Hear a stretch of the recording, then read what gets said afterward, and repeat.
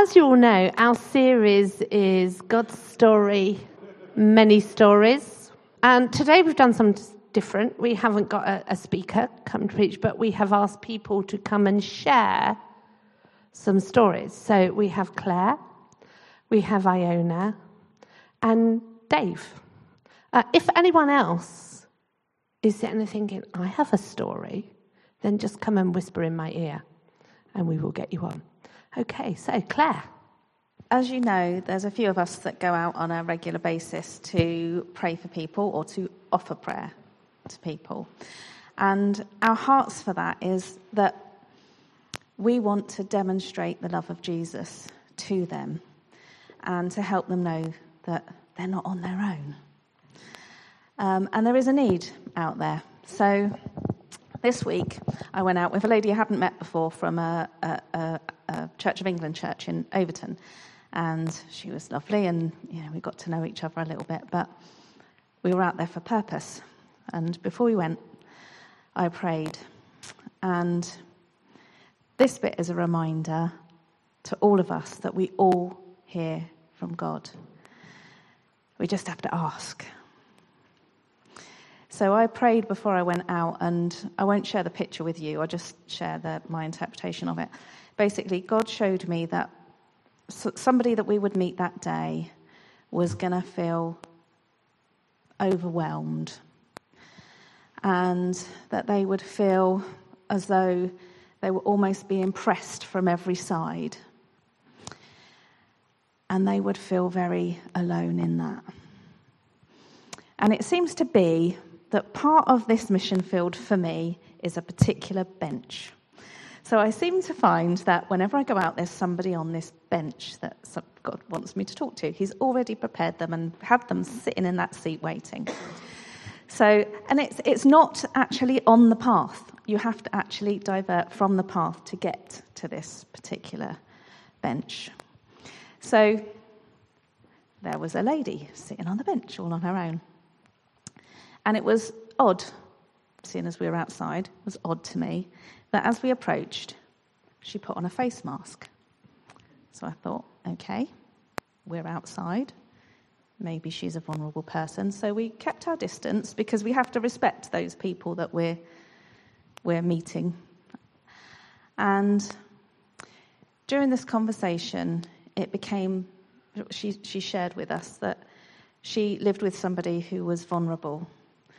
And she was struggling with the fact that now all the restrictions have been lifted, that it almost felt as though she couldn't do anything. And she was talking about other vulnerable people, worrying about going to hospitals and things like this, and talking about the government. And it became clear to me that she felt like she was on a bit of a one-woman mission to save the world. She was feeling the burden of that. And her words were, she felt as though she was swimming against the tide. And what was lovely was that we were able to share with her that this isn't her battle. She is not on her own. That Jesus actually asks us to invite him into our situations, and that she doesn't have to be afraid. But also in that acknowledging the fact that she lives with somebody vulnerable and she does feel a sense of responsibility for them. So it just validated, I felt that we were able to validate her, but also encourage her that she wasn't alone in this. So that's my story. And I would encourage all of you to be listening in your everyday to what God might be wanting to say to somebody you come across. And you'll be surprised, I'm sure, in how open they are to hearing the message of Jesus. Thank you, Claire. That's wonderful. Iona. She's going to talk about one of my heroines. So since I was about 8 or 9 years old, I remember hearing about missionaries at school and feeling just super inspired by what they were doing. And as I grew older, I continued to be amazed and inspired by missionaries, whether it's people in the church or just people I read or heard about. But one in particular that really inspired me when I read her book was Heidi Baker, who I'm sure lots of you know. But I just want to talk a little bit about her story and why she inspires me. So in 1995, Heidi Baker arrived in Mozambique by herself with no money, no contacts and no plan. But 20 years before this, she had got a word from God to be a missionary and specifically called to Africa. She decided to simply sit on the street and meet the children who were living there.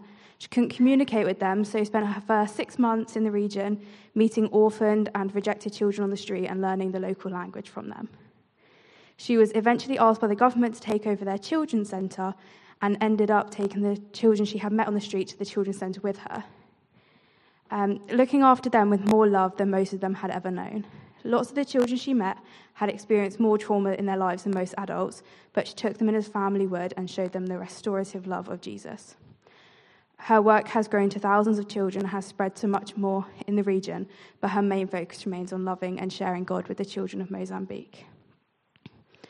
Heidi started her organisation Iris with no money and has had to put her faith entirely in God to provide for her and the hundreds or thousands of children she's looking after. And one story in her book that I find incredible was when she had to move from the centre they were at to an office because they were after her, basically, and she took the children with her, and she didn't have anything, and she had 50 children that she had to feed, and someone came round with enough food for her, like biological family of 4, and she just decided that she would pray for a miracle and bless the food, and that food fed all 50 of the children, and there was leftovers. So it's really inspiring how much she always put in her faith in God that he would provide for her. Heidi has a vision for Iris to care for 1 million children, and as an organisation they run schools and mission opportunities for people all over the world to go to and kind of work alongside Heidi and all that she's doing there. And as a result, people have been so inspired by her that they've gone to all different corners of the world to do the same kind of thing in different places. And they reckon there is a chance that in a roundabout way she has helped more than 1 million children in the world. Heidi's mission was simply to love every person she encountered while working in Mozambique, and she made everyone feel like they were part of her family. She took children who endured horrors most will never see, but believed wholeheartedly that God's supernatural love would wash away all the trauma and all the troubles. In her mission statement, it included Matthew 24:40. The king replied, "Truly I tell you, whatever you did for one of the least of these brothers and sisters of mine, you did for me." And Heidi definitely lives this verse out, looking after and loving unconditionally some of the most vulnerable people in the world. And this kind of really inspires me because it doesn't have to be where she is. It doesn't have to be in Mozambique. It can just be anywhere in the world. And I just love how she has dedicated her whole life and everything she is, all of her money, everything, to serving God because that's what he chose her to do. Thank you, Iona. Amazing, amazing woman. One of Nathan's friends actually went out and worked with her. And the story she came back with. Oh, wow. Dave. Hi, everyone. I might get emotional telling you this. And I suppose making myself vulnerable. One or two of you know this tale already. 2023 has not been a wonderful year for me. And following Mandy's death, there were all sorts of issues to be sorted out and so on. I was left wondering, what on earth am I going to do going forward? Because we were a team. We did things a lot together. Now, Glastonbury on TV, hey, so, I didn't watch every concert, but Elton John was doing his last concert in the UK at Glastonbury, and I thought, I'm going to watch it because he's got a great band. I don't agree with his lifestyle choices, but he's been a wonderful musician, and he's stuck with his same band for over 20 years. You think, at least he's loyal to them, And so I thought, I'll sit down and watch this. It's popcorn TV, as I would call it. You just sit there. Yeah, it's on, so I'll watch it. And it got to the point, quite like a fair way into the set, he did Your Song. And it got to the line which said, "How wonderful life is since you're in the world." And I have to say, and I apologise in advance for this, I lost it. I turned the TV off and I ranted and I raved. I was calling God all sorts of names. How dare he? How dare he? Why her, not me? I couldn't understand the logic. What on earth did he think he was doing? Did he know what he was doing? I was so angry. I mean, the neighbours must have thought I was bonkers, shouting and screaming at the top of my voice. And it went on for some time. I'm not proud of that time. I probably used words that I shouldn't have used, but, I just lost it. I was bereft. And the louder I shouted, the more guilty I felt, and the more angry I got, and just a vicious circle. And in the end, I thought, I sort of stopped and thought, you know what, I need to go to bed. And I did. I went up there and I just sort of realised, lying there thinking, you know what, Lord, I'm really sorry about that. I shouldn't have done that. I know you're God, but I just need to get some answers. Now, I didn't have a very good experience of earthly father, so what I was expecting at this point was a huge rebuke. And then it came to me. And what he said to me in those quiet moments, and it's such a personal moment, I still think of it as being, for this year, it's probably a highlight of the year. He came to me in those moments and said, "My son, you've been really honest." He said, "I love honesty. And in your anger and your anguish, I've heard you." And he said, "I desire honesty for the relationship to be real." He said, first and we sang it earlier, didn't we? Your ways, my ways are not your ways. That's what he said to me. He said, "My ways are not your ways. Your wife, Mandy, is safe with me, and it's where I've wanted her to be."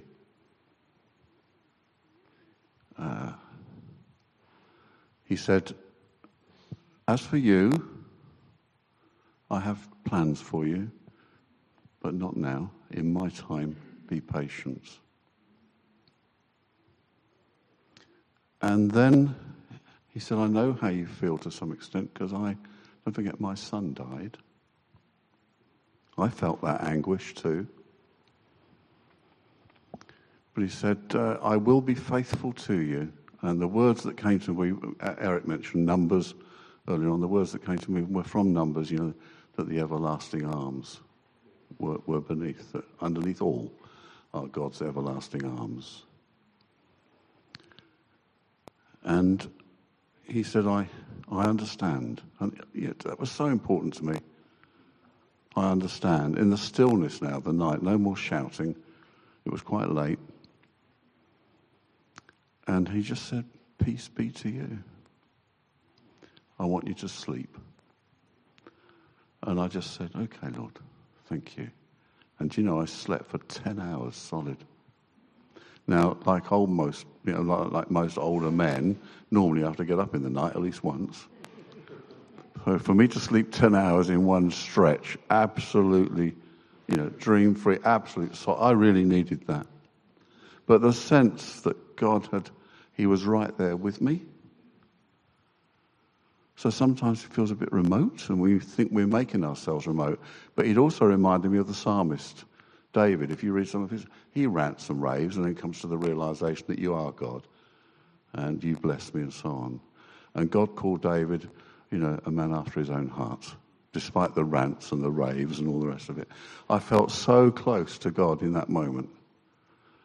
I think that's probably one of the closest, the most wonderful experiences I've had. And it started off with me being angry and honest with God. So we need to be honest, don't we, with our Father? Let's not pretend about things, that everything's all right. Let's put on the honest face and be honest with him as well. Anyway, I encourage all of you, just be open to him. Thank you, Dave. Wow. It's been a good afternoon. We are blessed. I encourage you to think, what are you going to do with your Tuesday evenings in the new year? Are you going to get deeper into the Bible? Are you going to bring a colleague or a friend or a family member to Alpha? Or are you going to allow God to bring healing and renewal into areas of your life that you might have been burying in the sand? I encourage you to, in your times with God, dance in the fountains. Enjoy his love and his faithfulness and joy, his goodness. To remember the lion is on his throne when you're watching the news. To not despair, but take on that garment of praise and proclaim the goodness of our God over this world. To look for opportunities, whether it's on a bench or anywhere else, where God might want to be using you. To dwell on inspiring stories of people that have gone before us or alongside us, who remind us that the miracles of the Bible are still going on now. And to be honest with our Father, who can deal with it, and then will give you rest.